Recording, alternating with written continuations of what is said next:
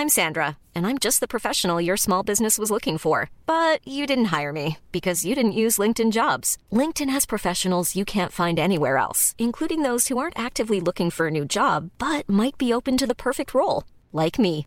In a given month, over 70% of LinkedIn users don't visit other leading job sites. So if you're not looking on LinkedIn, you'll miss out on great candidates like Sandra. Start hiring professionals like a professional. Post your free job on linkedin.com/people today.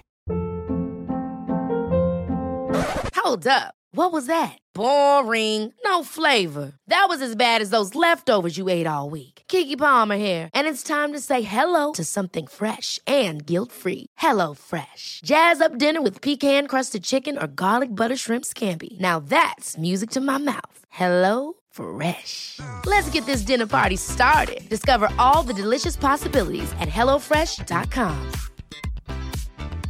Many of us have those stubborn pounds that seem impossible to lose, no matter how good we eat or how hard we work out. My solution is PlushCare. PlushCare is a leading telehealth provider with doctors who are there for you day and night to partner with you in your weight loss journey. They can prescribe FDA-approved weight loss medications like Wegovy and Zepbound for those who qualify. Plus, they accept most insurance plans. To get started, visit plushcare.com/weightloss. That's plushcare.com/weightloss.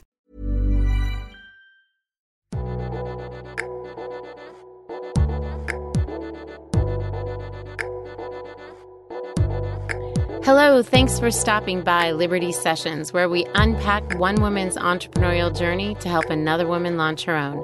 I'm your host, Netta Jones, and I'm here to interview women who are on their entrepreneurial journey and getting the skinny on how they are thriving and where they struggle in business and life. Join us as we start liberating dreams, one episode at a time.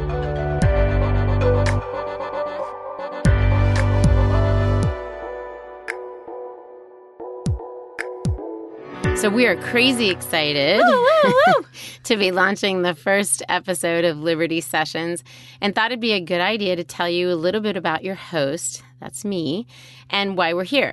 So for today's episode, Elizabeth Wyndham, or Beth as we call her around here, hello, our producer extraordinaire, will be asking me questions on why I launched Liberty and how we hope to support you in this process. So let's do this, Beth. Hello, everyone. Netta and I have been spending many hours dreaming, strategizing, and laughing in preparation for the launch of Liberty Sessions. We are so excited to be here. So, without further ado, let's get to know Netta. Netta, why don't you tell us a little bit about yourself? All right, I'll start with the basics. I'm a mom to three, a 13-year-old girl, an 11-year-old boy, and a 9-year-old boy. I'm a wife to a modern-day Jimmy Stewart. He's awesome. I'm the oldest of four. I've got three awesome siblings, and the daughter of two amazing people who actually immigrated from Egypt with me in tow. I was a 2-year-old. And they came here to give their children the American dream. So talk about the entrepreneurial spirit. I just inherited that. Wow. I feel like that is a future episode where we're going to unpack that relationship between your parents immigrating and your entrepreneurial spirit. So I'm looking forward to that one. Why don't you tell us how you got here professionally? So let me go back to college to kind of lay the groundwork. My degree was in communications, and my dream was to work for a luxury fashion brand as a marketing or PR guru. I was hoping to be Donna, Ralph, or Calvin's right hand. Now, keep in mind, that was in the early 90s. For all of you who don't know who those people are, Google it. I started my corporate career in New York City, marketing a jewelry line, later a cosmetic brand, then moved to the agency side and worked for a PR company, which moved me out to Boulder, Colorado.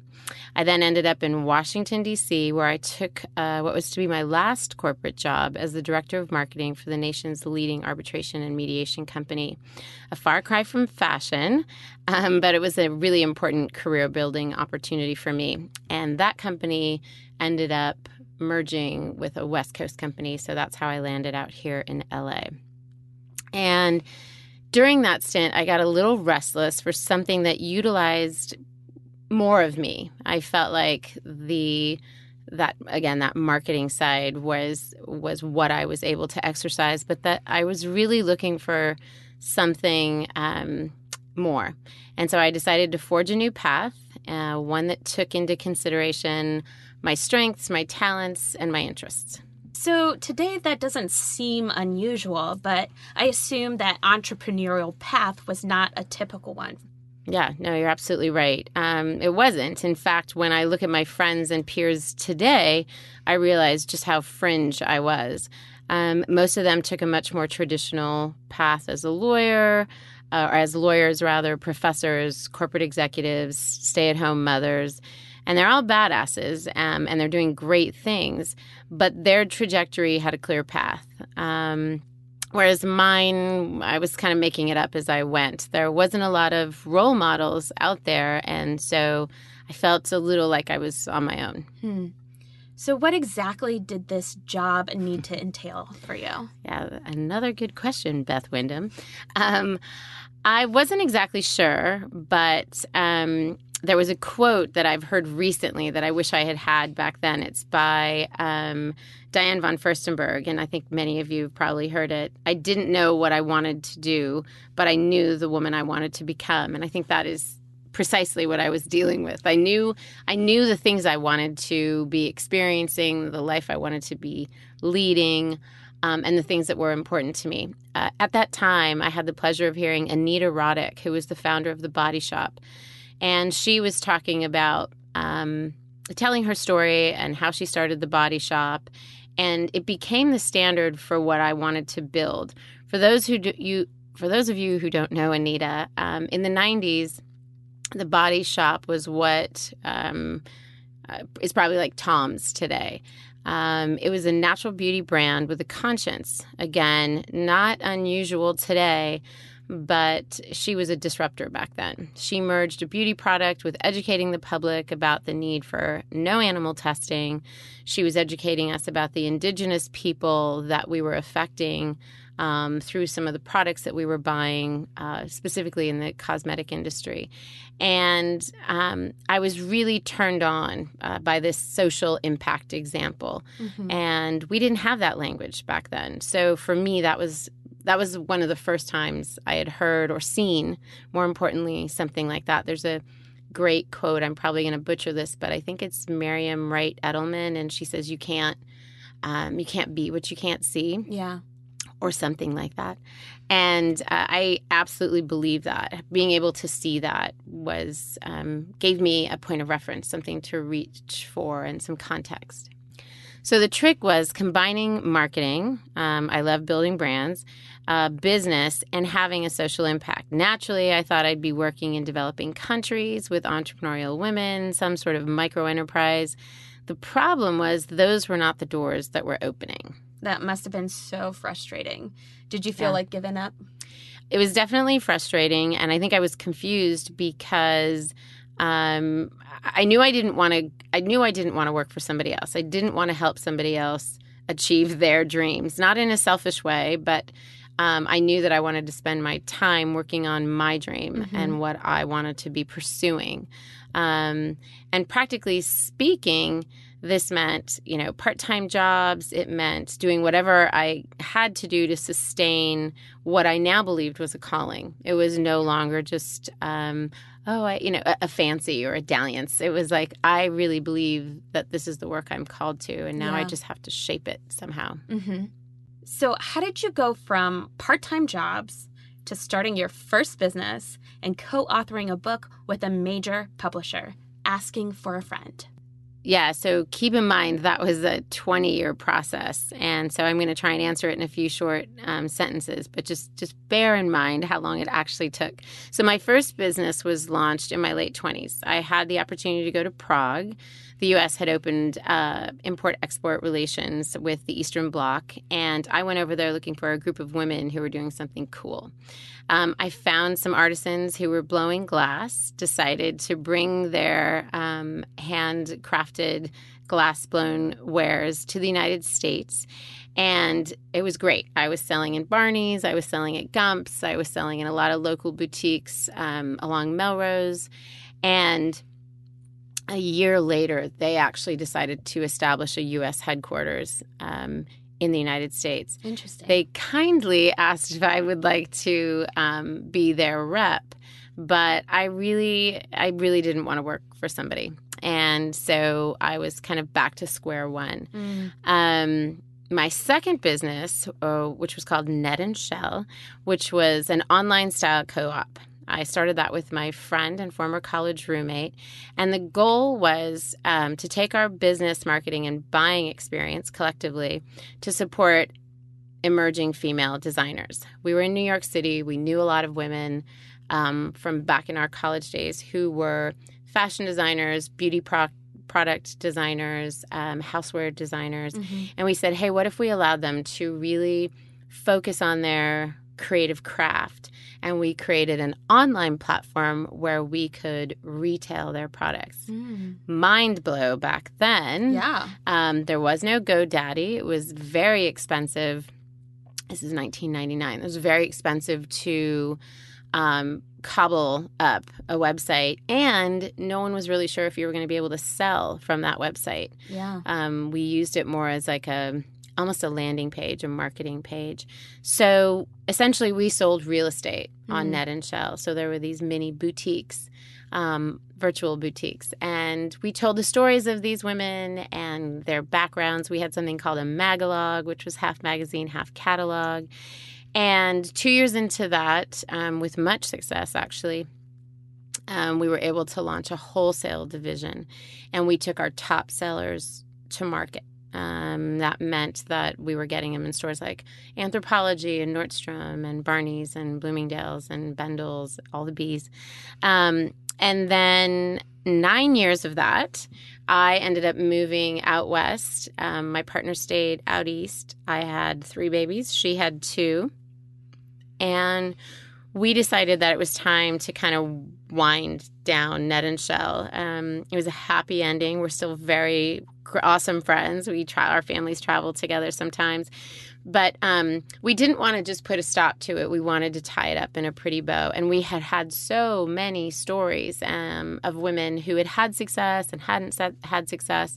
So it made sense to tie this bow up with a book. Yeah. So we approached McGraw-Hill with a book proposal, and much to our surprise, they said yes, and pretty quickly, and that does not happen very often. And I think in today's climate, it's even more rare. You almost have to have an online, social media platform before a publisher will look at you. So we were very fortunate in that way. And so we launched 16 Weeks to Your Dream Business with the blessing and distribution of McGraw-Hill.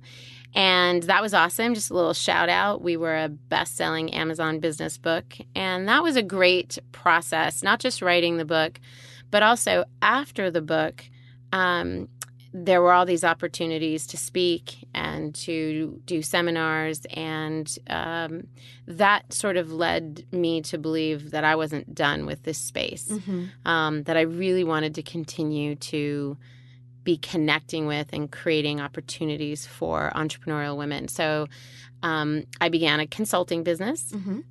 And along with that, I launched LTD Live, which was a conference bringing together speakers, workshops, resources with the entrepreneurial women that needed them. We did that for 2 years, sold out both years. It was out of the box a success. Our third year, we did an online conference. And then I took a little time off for family reasons. We traveled around the country. And it was on that trip that I realized just how fortunate I was to be able to do that I could leave my day-to-day job, still have a job when I returned. I could take consulting calls on the phone while I was traveling. And I realized that kind of that liberation was something I wanted to share with other women, the benefits of, and kind of tell them, you can do this too. This is available for you. So that kind of brings me to today and the launch of Liberty. Several years ago, I started thinking of this brand Liberty and how I wanted to create something for a national audience. And here we are, Beth. Your story about your career is very interesting because I feel like that every step that you've gone and every decision you've taken has built upon each other. Yeah. And so it's really exciting to, one, I've gotten to know you since you've been pursuing the launch of Liberty. So it's good to hear that background and to see what a solid foundation you have in order to launch this new venture. So tell me, why the name Liberty? Yeah, it's funny. The name didn't have, I think, the same impact a few years ago when I thought of the name and had been working on the brand and what is this? What is it that we're creating? What kind of organization? But since the even pre-election, it's funny how it's just taken on so much more meaning, regardless of who you voted for or what side you're on. This concept of what does it mean to be a feminist? What does it mean to be liberated? What does it mean to be an example for your daughters? I mentioned I have a 13-year-old daughter, and for my 2 sons as a woman. So the name means more to me now than ever. But I think what I was thinking back then is I realized that there was a group of women who, for them, liberation hadn't been realized, and that perhaps it could be through pursuing a passion or finding financial freedom or flexibility of schedule, and that those things are liberating things. And so it was just fitting. And I happen to know a girl named Liberty, too. And I thought there was something sweet about, it's actually a girl's name. Yeah. So it was the perfect name for me. I think it's a perfect name, too. And I'm just excited to see that name be actualized in the stories that we tell. Amen. And just even hearing the stories from women who have listened to the podcast episodes. Yeah. So obviously, Liberty has been in your heart and in your mind for quite some time. Why are you choosing to launch Liberty now? Yeah. So again, when I started, let's go to kind of Net and Shell days. We were still, women in entrepreneurship still seemed unusual. And I think if we look at the millennials today, I'm so impressed with their ability to think outside of the box and to be so receptive to the idea of being entrepreneurial. And that could be cobbling up several freelance jobs. That could be actually starting a business. I think for my generation, it meant 2 things. It meant you were raising VC money up in Silicon Valley, and it was perhaps a tech company, or you were doing some little piddly craft thing that no one was taking seriously. And I didn't like that dialogue. I didn't like what was coming of that. For women who were not millennial and couldn't see past those 2 things. So I wanted to create something for really the Gen Xer, who is exactly in this time in life where her kids are in school for the most part. She's making decisions about what now, what next, what else do I have to do? What is important to me? What is of value? And I wanted to give her examples, because most of the examples that are out there are these adorable girls women in their 20s and even early 30s who have a top knot and are like primmed and polished or is it primed? Primed. Prim and polished. There you go. We're here to give you grammar and spelling lessons, ladies and gentlemen. And I wanted to, going back to that initial quote, I wanted to give women something to see so that they could believe that they could become that. And I think that's why now it was so evident to me that there was this huge growth, this huge spurt, a lot of energy around women entrepreneurship, but not for those women, not for that demographic. And then the other thing is, while we are growing at record pace, we are outpacing men in opening businesses 2 to 1. But we are also failing at record pace. And that is not because we're not smart enough. It's not because we're not capable. It's not because we're not willing to take risks.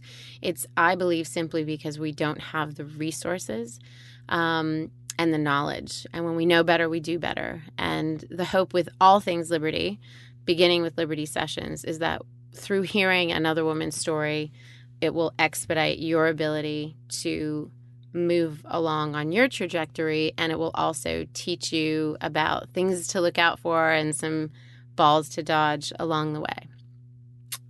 You are so awesome. Well, thank you, Beth. I am so excited for women to hear these stories and to learn from all these different interviews and from you, because I feel like you have just a reservoir of wisdom to share. So there's this song that I really like. Yes. Whenever there's a moment to celebrate, I sing or dance to it. Yes, I've heard this song in the office. This is how we do it. So I was thinking we could have a little segment for our Liberty Session episodes about getting a nitty-gritty detail about how you have done something in your entrepreneurial journey. I think one thing I constantly hear in correlation to women who are working and who want a family is this narrative of having it all. And I think it's an unnecessary pressure put on women to be perfect in their pursuit of their own dreams.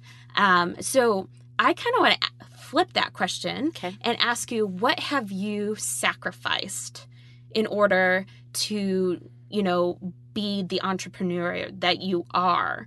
Because, I think you have an amazing life, but there's probably some things that you've had to let go in order to live the way that you live. Sure.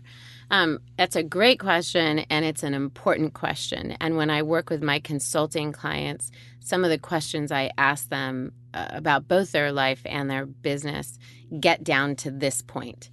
There are things we have to say no to, and we hear this all the time, right? Say no to these things so you can say yes to these things. But the reality is there's something very important and meaningful about that exercise, because the things you say yes to are more weighty, they're more meaty, and they're the things you can't say no to. Yeah. So what have I sacrificed? I've probably sacrificed having a perfectly clean house all the time. I grew up in an impeccable home, and I don't have that. I heard a joke at one time where a woman said, "You could eat off my kitchen floor," and then she chuckled and said, "No, literally, you could eat off the floor. There's so much food on the floor." And I think there are moments like that. So there are things about the way I thought my life would look that I have sacrificed. I don't always have time to go shopping with my girlfriends or grab coffee on a whim. I have to keep a schedule, and I'm very protective of my family time. So there are sacrifices surely along the way.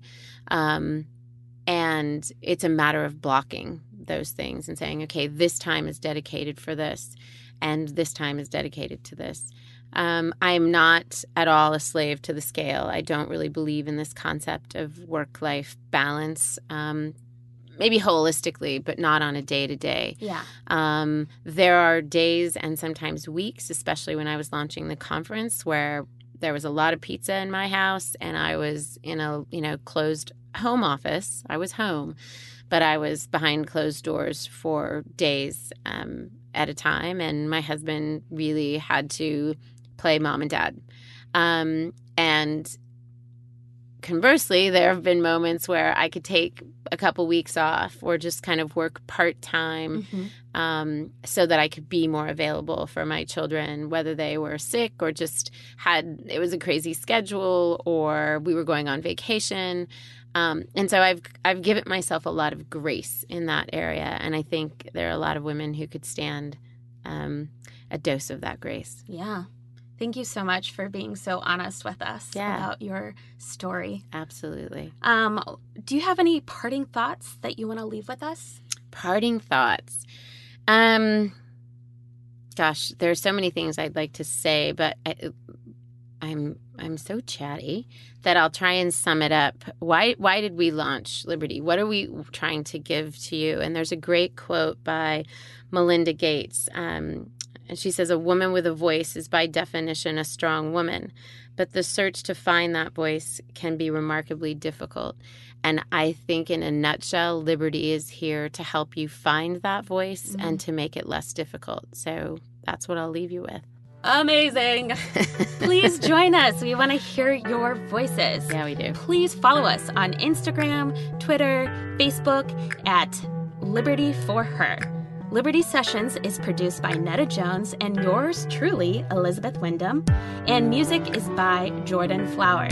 We hope to hear from you soon, and please stay tuned. Share with your lady friends, That's right. your coworkers, Shout it out. your family members, and we will be bringing an episode to you soon. That's right. Liberty out. Woo! Bye.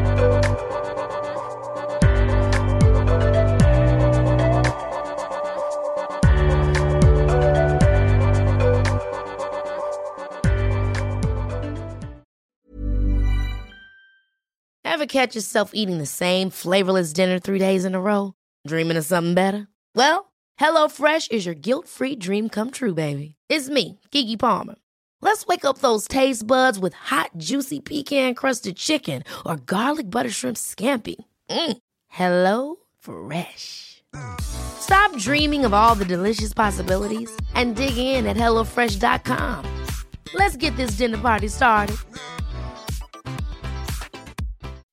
When you make decisions for your company, you look for the no-brainers. If you have a lot of mailing to do, Stamps.com is the ultimate no-brainer. Use the Stamps.com mobile app to mail everything you need to keep your business running with up to 89% off USPS and UPS. Make the same no-brainer decision as over 1 million other businesses with Stamps.com. Use code PROGRAM for a special offer. That's Stamps.com, code PROGRAM.